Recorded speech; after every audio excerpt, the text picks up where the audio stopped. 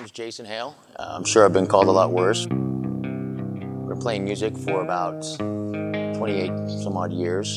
Started playing when I was about 8 years old or so. My mom, she bought me a little Muppet drum set, and the thing lasted about, and the lady there, she says, well, I'm not quite sure. Let me get some information for you. Come see me after service. And I'll never forget, after service, standing up and getting ready to walk over there. And this lady was kind of out of breath, it seemed like. And she, oh, I'm glad I found you, she said. I says, oh, no, they're going to kick me out. You say we're not responsible, but we are. Do you believe that? Do you believe we're responsible? What's so cool is that woman who walked into the jail with a Bible and gave it to Jason, she felt responsible. She said, man, I've got something that I can actually give. No intention in our mind of ever staying 35 because we knew that God wanted to use us to let the rest of the valley know. And look at you guys. I mean, look what's happened in these years. So here we are, 9 years later, with 13. Lately, we've been having almost 1,600 people showing up on a Sunday morning. Everyone you know. And he's the sustainer. He holds people's lives together. He matters because for us as the church, he's the one who leads us. Again, I've said it so many times, but we had no intention ever in my life of living in Salt Lake City. Anybody else? Yes. Now, can I just say, all of in his salvation, right? And then we looked at last week, you matter, man. Why are we doing this? Because you matter. You are of inestimable value to God. He gave up his life. He sacrificed himself for you. And he said, and you know what? What's so important about that? Not only, and then greet each other real quick. Just say welcome to everybody, welcome each other, and then have a seat.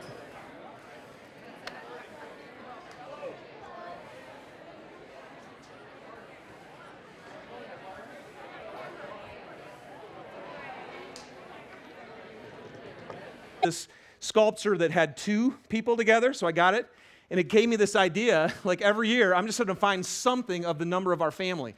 So when Mariah was born, I had to find something that had three things put together, and sometimes when Ashton was born, I had to find something with four. Now with Caleb, every year I got to find something.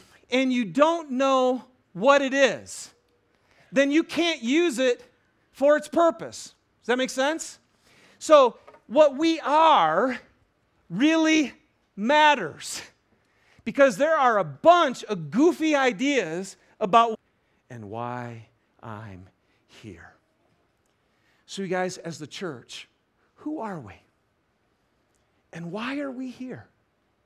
And I can't wait, man. There's just a small little passage, a thing I'm going to share with you that God has revealed to us. And because I'm telling you, like even when I was in why we're here. And I ask for it in Jesus' name. Amen. All right, 1 Peter chapter 2, verses 9 through 10. So Peter's writing, and he's writing to the church, okay? When he starts off this letter, he says, to the churches. So he's talking to us, and here's his definition. Can we go back to that? Remember?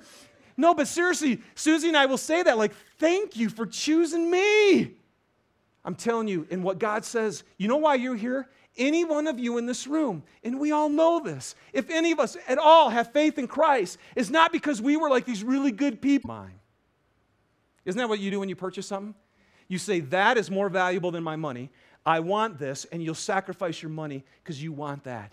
And here's what God did, man. He said, I want you. And when the Bible says when he purchased you, he said he made you his. Good news?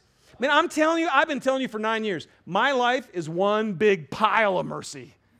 Like, I can't believe that Jesus Christ came into my heart that was so selfish, so broken, so wanting to do my own thing, and he opened my eyes.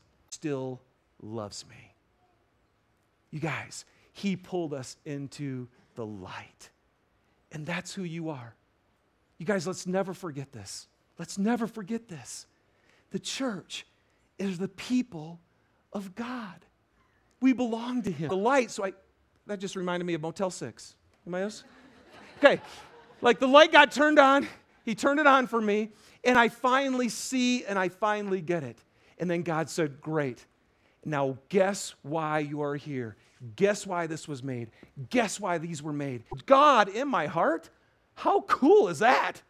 Which reminds me, one of mine, he said, now you're my friend. He goes, I don't call you guys servants anymore. He goes, you're my friend. Oh, how cool. Okay, what else? What else? You guys go. Okay, he gives us hope. We need to know, man, that there's a God who forgives, who died for them, who has unconditional love and grace, and will be with them, and who gives peace and eternal life and heals. I'm telling you, and K2 the church exists not for us to praise God just in here. We're going to do that in just a minute. That's part. Who are we? We're those who've received mercy. Great. Well then, once you got view of mercy, what are you supposed to do? I'm supposed to offer my life to God. In other words, I'm not going to live for me anymore. I'm actually going to live for him. But here's the point, you guys. This isn't that. He's the reason we're here. And then all of a sudden, you see what starts to get valuable? Who starts to get valuable? Okay, go ahead and answer me. Who starts to get valuable? Yes. Like all of a sudden you go, God, you are more valuable than anything to knowing Christ compared to experiencing his forgiveness, having his power, experiencing my reason for being here, and I found it in Jesus. You guys, that's what we are. You know what we're here for? We're here to declare his praises.